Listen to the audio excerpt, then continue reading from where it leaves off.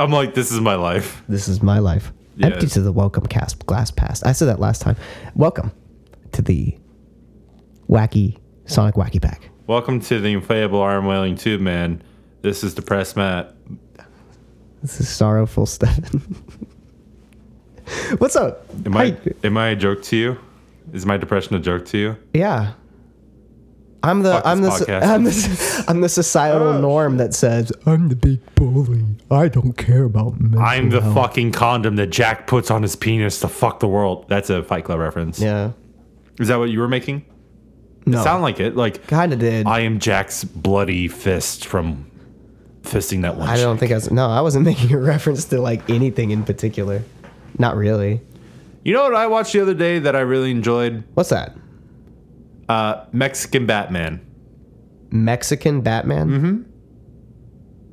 Is that a thing? Like, is it a movie from Mexico that was a Batman movie? Or no, what is it? Mexican Batman. Think about it. Who would you consider as a Mexican Batman? The Mandalorian? It's Pedro Pascal. No. Did I talk about this already? No. Zorro. Oh, yeah. He is kind of like Batman. Mexican Batman. Yes. Hispanic. Spaniard. Be culturally sensitive. He's not a Spaniard. Be culturally sensitive, you Antonio fucker. Banderas is his character in that movie is not a Spaniard. Yeah, he's Espanol. So what I read was that Anthony Hopkins, although is not Hispanic or anything like that, his costume design when he was Zorro at the beginning of the movie was designed with his Spaniard heritage in mind, while Antonio Banderas' character was from Mexico, so that was more a Mexican style costume. Right. But anyway, a movie goes fucking hard. Yeah. It still holds up. You watched, so they have it on Netflix? Yeah. The Mask of Zorro? The Mask of Zorro, yeah. Good. What was the one after that? Dog shit. I know, I'm just asking what the name was. The Legend of Zorro. Oh, The Legend. Which, God, what a fucking awful movie. I've said this before, I'll say it again. If you think that adding a kid to a movie is going to improve it, unless you're Logan, don't do it. Just don't do it. Don't add kids to movies. Unless you're Logan or The Last of Us. Don't do it. Or, okay. What the fuck was his name? From Terminator 2. Oh, John Carter? John Carter. Connor. John Carter. First of all. But no, the actor who played him, I forgot his name. Some teen heartthrob from the 80s. I don't fucking know. He almost ruined it. But, I mean, Terminator 2 was almost better than the first one. Oh, I think it's better. You know, I still think it's better too. But I watched the first one not too long ago because it's been a while. It's actually a lot better than I remember. And it holds up very well. That's good. But, yeah, so Mask of Zorro, fucking kick ass. Kick ass. The fencing in that movie is no. Like, if you haven't seen it since we did fencing, I haven't. I need to show you at least the opening scene because it's just incredible. And the long shots and just the fast pacing. It's everything I love in choreography. It gets me so rock hard. But sorry. No, you're fine. But I love it. Like, it's so. I'm like, I used to watch the movie a lot as a kid. That probably helped to me being as choreography based as I am now. That actually strikes that chord with you where you're like, yeah. As a kid, I was like, yeah. When do you think choreography in movies took a down? Like, what movie in your head kind of started fucking with the choreography and then everyone just started following that? What movie? The Definitive. That's too difficult of a question. I can consecutively say. I know the pinnacle of bad was Liam Neeson jumping over a fence and it taking like, I think it was like 12 cuts to do it. What the fuck? In Taken 3, he jumps over a fence and there's like at least 12 cuts for him just hopping over a fence. It will make you sick. What? Okay, for me, this might sound a little weird, but I think Lord of the Rings started it. Like, because Lord of the Rings, don't get me wrong, has great action sequences in it.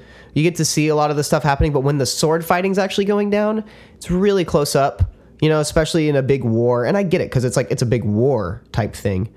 But I think stylistically, Lord of the Rings was one of the first movies to take this fantasy book, this beloved tale and turn it into a breathing, watchable thing, right? So when I think to the new Star Wars movies, because I was rewatching some of the fight scenes of the new Star Wars movies just on YouTube, kind of to see where, because people are like, well, if you watch the movies, Rey always has Palpatine's fighting style, which is kind of true. Is an interesting little touch. My brain literally turned off the second you started mentioning Star Wars. But no, I got a point here. The way they handle the action sequences, especially like the forest and the Force Awakens and the snow, reminds me. I'm like, wow, this is almost shot for shot the fight scene at Amon Hen in the first episode in Fellowship of the Ring, when Aragorn gives Frodo the ring and is like, go, and it's Gimli, Aragorn, and Legolas fighting the orcs off, like in that little clearing at Amon Hen, and that reminds me exactly of like the choreography. It looks almost exactly the same, where it will start kind of almost from a top angle, and then you get in too close and you can't see what's going on. You know what I think it is? I think the real error came in with like one of two things. One, misunderstanding how to represent an emotional standoff in a fight, and two, the billing of the actor. So the first part, the second part I'm going to go into first. I like the billing of the actor. The billing of the actor. They want to show that it's the actual actor fighting, which we as the audience, our suspension of disbelief can be like, oh yeah, fucking this person is fighting this, even though it's clearly a stunt double. It's like, we have a suspension of disbelief. You don't have to do close-ups on their face. That's where, actually, the Last Jedi is a good, not Last Jedi, the Rise of Skywalker is a good example of both points I just had. So I'll get to that once I go over the second point. But they spend too much time trying to show off. It is the paid actor they're spending millions for. Oh, yeah. And so they'll break up, a cool, someone does a flip, but then they'll zoom in on the actor, make it seem like it's him. It's like, rather just keep the flow. The Mask of Zorro worked because, Antonio Banderas, first of all, did a lot of his own stunts and a lot of the sword fighting. Right. Which is fucking impressive. But this one scene where he does a front flip onto a table and then fights a whole bunch of guys, it's one single shot and it's done with this great momentum and everything going on because it's a guy in a mask. And also Antonio Banderas was a known actor, but he wasn't a famous actor at that time. So yeah, it's easier to blend. Right, and then the second part with the emotional standoff, there's too many times where they try to show that the character is fighting for an emotional reason. The fight from Rise of Skywalker with Rey and Kylo. Exactly, perfect example. So I actually did watch it on higher quality.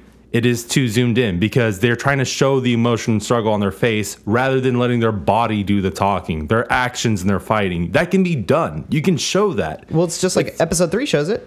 Right. It takes a lot of effort. Well, yeah, Episode 3 is good, but I'm just saying...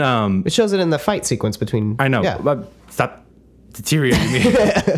So what I'm saying, I still stand by my point that the shots were too close and that it just wasn't as good of a fight because they tried too hard to show the actors' faces, which they're good actors. They can show their struggle on their face as well, but that wasn't the point to show it. You need to show with their body and with their anger and their strikes what they were feeling. And I don't think the choreographer for that particular scene knew how to show that, or if they did, whoever was recording or editing did not choose to show that. They showed the face. So I think that's because you have your choreographer, cinematographer, performer. Then you got your directors, production assistants. Well, no, hold on. Just in a good fight scene, editor, cinematographer, and the performer. Right. I think those three are the main important things for a good fight scene. If all three of those don't work in perfect tandem and can get the specific feeling, it's not done well. Okay. Of course, you have your director, but, Steven Spielberg isn't going to know, like, how to, he's not going to be like, oh, yeah, this fight scene and this and stuff. Like, no, the choreographer knows what needs to be done. The performer, it's up to them to do it. And cinematographer is the person to capture it. And the editor, once again, is the person to make sure that they don't put in people's faces and do a fuck ton of cuts on a good fucking set piece. Yeah. So 4 people, I'm sorry. It makes me wish that, because when I saw The Matrix, right, as a kid, that was like the pinnacle of new choreography, right? Mm-hmm. Like, dude, we're going to go a really long, far way here in, just a couple of years. We're going to have some of the most beautiful, unreal, out of this world kind of shots. And I was kind of right. I was also kind of wrong. At one point, there was a development of a camera by Arri, and it was going to be I forgot what they called it, but it was like a smart camera, production camera. It shot in 6K, and it shot something like every pixel is manipulatable, and it shoots at like every angle, not every angle, but every focal length you could possibly imagine. So if your shot was too zoomed in post, you can zoom it out in post, right? If the lighting was wrong on just like pixels, you could literally go fix the lighting on pixels. And it was a camera that they were developing for a while and then stopped developing. But because it probably cost a shit ton of money. Yeah, but it would have been interesting to see something like that, because part of me thinks that the editor, because I'm an editor, I know exactly what it's like to be an editor. An editor's job is to make it work.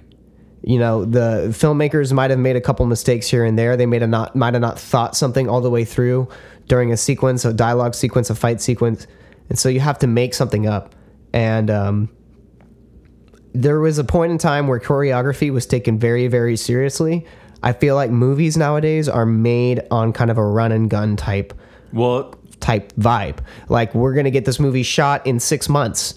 You know, because there's so much post to do, there's so many visual effects to add, there's so many different things to complete this, that we need to give that team, the animation team, those guys more time. So we're going to just shoot this movie in 8 months, 6 months, 3 months, and get it shot.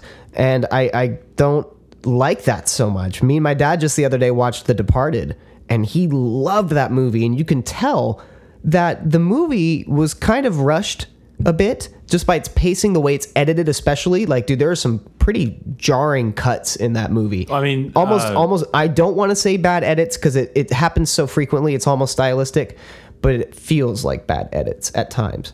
That movie came out in 2007, 2008. It's when I feel like this whole like let's just get movies made kind of thing started happening. Well, that was also that type of editing, the quick edits, was very popular during early 2000s. Sure was. Because it was like the weird slow motion that weird shit. Bad slow-mo. It's 24 frames a second slowed down. Yeah, it's bad. So that was very of the age. I mean, that was a very 2000 style of editing. So I think that can get a pass, because, I mean, The Departed is still a great movie, but I don't think they had a bad editor. I just think it was one who was kind of following the flow. He's following the flow, but you can tell that things are pieced together. That's more so what I'm saying. Like, you can tell that they shot the film and on the cutting room floor made the big decisions, which is how it always is, of course. But there was a lot there that was cut. I think once we hit digital, because that's a digitally shot movie from what I understand. When we move to digital, because we're not spending $10,000 for 10 minutes of roll, right, anymore, we spend $10,000 once on a digital production camera, and we're good. We just buy SD cards from there on, and what have you. I think a lot of these directors, producers, production management people, when they're shooting, they just assume we'll fix it in post. That's a mentality that a lot of people have nowadays. Back when it was film cameras, you had to get the shot and you had to get it right. So there was just so much planning and choreography. And I miss that. I think one person, and it's such a shame, man. I would have loved to have seen where Monty Ohm would have gone. I really think Monty Ohm would have been an amazing choreography supervisor for film. Could you imagine if Monty Ohm worked on the new Star Wars, or if Monty Ohm works on The Witcher or Lord of the Rings? God. The thing is, he's a little more stylistic for sure. I liked his animation choreography because he knew to just keep it fun, and just you could do things in animation you can't do in real life. Like all the shit they would do sometimes in the red versus blue early fight scenes. So cool. Yeah. It was so cool, but it's like people can't do this in real life. You get close. That's what. He would have been interesting to see, but I think where he liked it was crazy anime-esque set pieces. I was about to say that. Yeah. I think he belonged like with animation. I don't think his style belonged in a feature length for sure. No, live action. In live action, right? Yeah. Right. I mean, right. Of course, he could probably do it, but I just think that would have underutilized him. I think Rooster Teeth was a good place for him to do all sorts of crazy shit. I think so, but I also kind of just saw Rooster Teeth as just the beginning of his career. So it is a shame. It's very, very sad.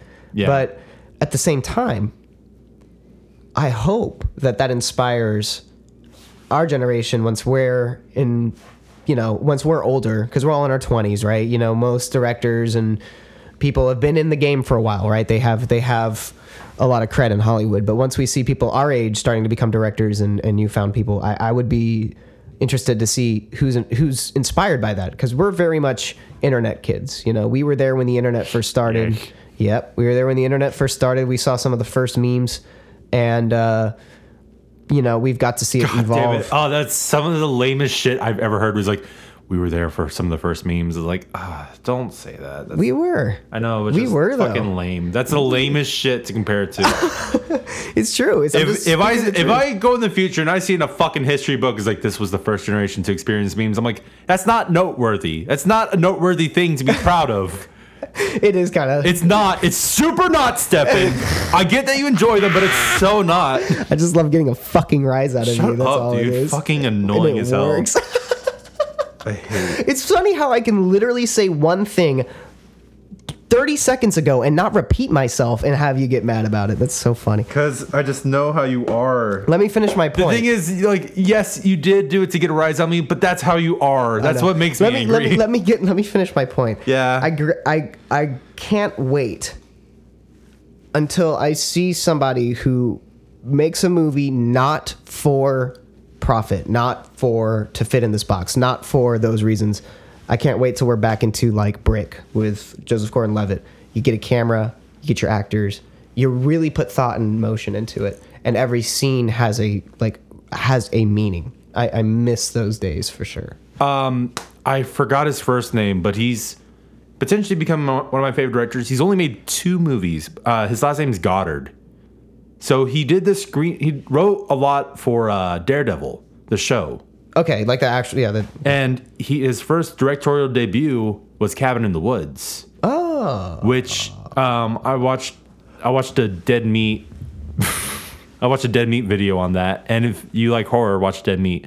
And he was talking about how the director was like, I may never get a chance to direct again, so I'm going to get everything I fucking want to do in it. I'm going to get hands-on with it. Like, he was just super involved in the process and just made this. I mean, you've seen Cabin in the Woods. It's a kick-ass movie. No, it's badass. Like, everything. Yeah. From plot to visual effects to... Yeah, and he was just so involved with everything and just did crazy as shit. Like, watching death scenes are pretty fucking fun. Watching the behind the scenes for that shit is really good, so we should watch that one day. But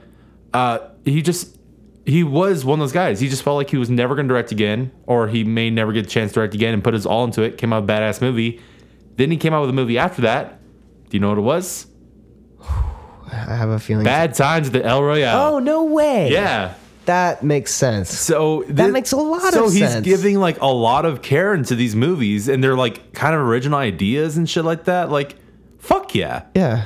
I mean, I've enjoyed those 2 movies immensely. And I hope he comes out with a 3rd movie, because I'm down to watch it. I don't want to say he's become one of my favorite directors so far, because I don't want a M. Night Shyamalan situation. Of course not. But if he's 3 for 3, then he's got my candy. Was this is a little offshoot, but was Gangster Squad a remake? Gangster Squad. Oh fuck! I was literally. Well, because I mean, it was a cool idea. You know what I mean? So it's just funny you say great that. execution. Weird movie, but like I like the execution. Hold on. This is funny that you say that, because I was literally cleaning my apartment and I was like dusting off like my like literally before I came over here, I was just cleaning, and I was looking at my Blu-rays and I saw the Gangster Squad Blu-ray there, and I was like, oh yeah, that's a movie. Then you bring it up, I'm like, yeah, I don't know why I just thought that to my head, because it was just. I mean, the thing is, it's an offshoot. It's an offshoot, kind of weird, not. Who's this targeting to kind of movie? Here's the thing, it's a watered down version of The Untouchables. Yeah. I mean, without a doubt, The Untouchables was pretty much that. Just with they had Al Capone, this one had Jimmy something or another. Yeah, no, I used to be a gangster. I consider gangsters. Yeah, I can totally see that. But it was one of those like offshoot movies, right? Who is this targeting to? Why did this get made? Sometimes those movies surprise me. No, it was just a generic fucking mobster movie, but not. But shot cool. But not the good generic mobster movie. I wish they put that theater scene back in the movie. Right. That was one of the coolest things in the trailer. In case you don't remember, in the trailer, they showed a whole bunch of gangsters coming out from behind a movie screen during a movie and shooting up the place. But that happened right around the time of the Dark Knight shooting. Right. So they took it out of the movie. Although it was a good call for them to do, I think they probably would have gotten some backlash. I think they should have released a cut that had it because it was a really good shot and it was the climax of the trailer. I remember that. That was a problem with movies in that generation. That 2010 through 2012, 2013 era. They would show things in the trailers that didn't happen in the movie at all. Well, and I understand why they took it out. Don't get me wrong. Yeah, but like there was Spider-Man and Twin Towers. Spider-Man and Twin Towers. But it also reminds me of Predator. You know, with all the lasers, like making it look like there's a bunch of predators on this planet when there's 4. And in the trailer, they're like, wow, yeah, there were 4. Good job, Stefan. In the trailer, it's like, choo, choo, choo, choo, choo, like there's 1,000 of them. And then you think, holy shit, you know, what the fuck? Did they end up on a predator planet? You know, which they did, but... In the actual scene, it was only one predator at the time. Yes, so it's just one fucking laser. It was so piss poor. It was like a way to get you to get into the movie just to shell it out. Yeah. So, I mean, I get Gangster Squad. I'm not trying to directly reference it, but I mean, there was a lot of things to be seen that I just feel like were cut out. But definitely. You know, there's something to be said about those kinds of movies that are kind of B movies in a way, but they have cool ideas. And it's like, I wish that the money that goes into the really, really high budget crap would go to these movies like Hancock. I liked Hancock. It was a weird movie, but it's a interesting story. It's an interesting superhero take on a story. And I did like a thesis on that movie, which is a stupid and weird movie to pick. I understand, but for anyone who hasn't seen the movie, watch the director's cut of it for sure. They get rid of a stupid scene and they add better scenes. They shorten the fight scene between Hancock and what's her name, Charlize Theron, whatever her name is. I hate her name, Charlie Theron. You're a Theron guard. She's a Theron guard from Gears of War. Anyway, sorry, but they like cut that down and change some things up, and they kind of make the movie flow better. And it was an interesting concept. I miss concept films that are like, hey, we have this idea, we're gonna try it, we're gonna make one, we'll go from there. Take risks. Make plans. Thanks for listening to the Empty Glass Podcast. If you guys enjoyed, make sure to follow us. Matt, are you okay? Matt's asleep. Go to sleep, or I will call Mr. Clean. Just say Charlize. Charlize. That works.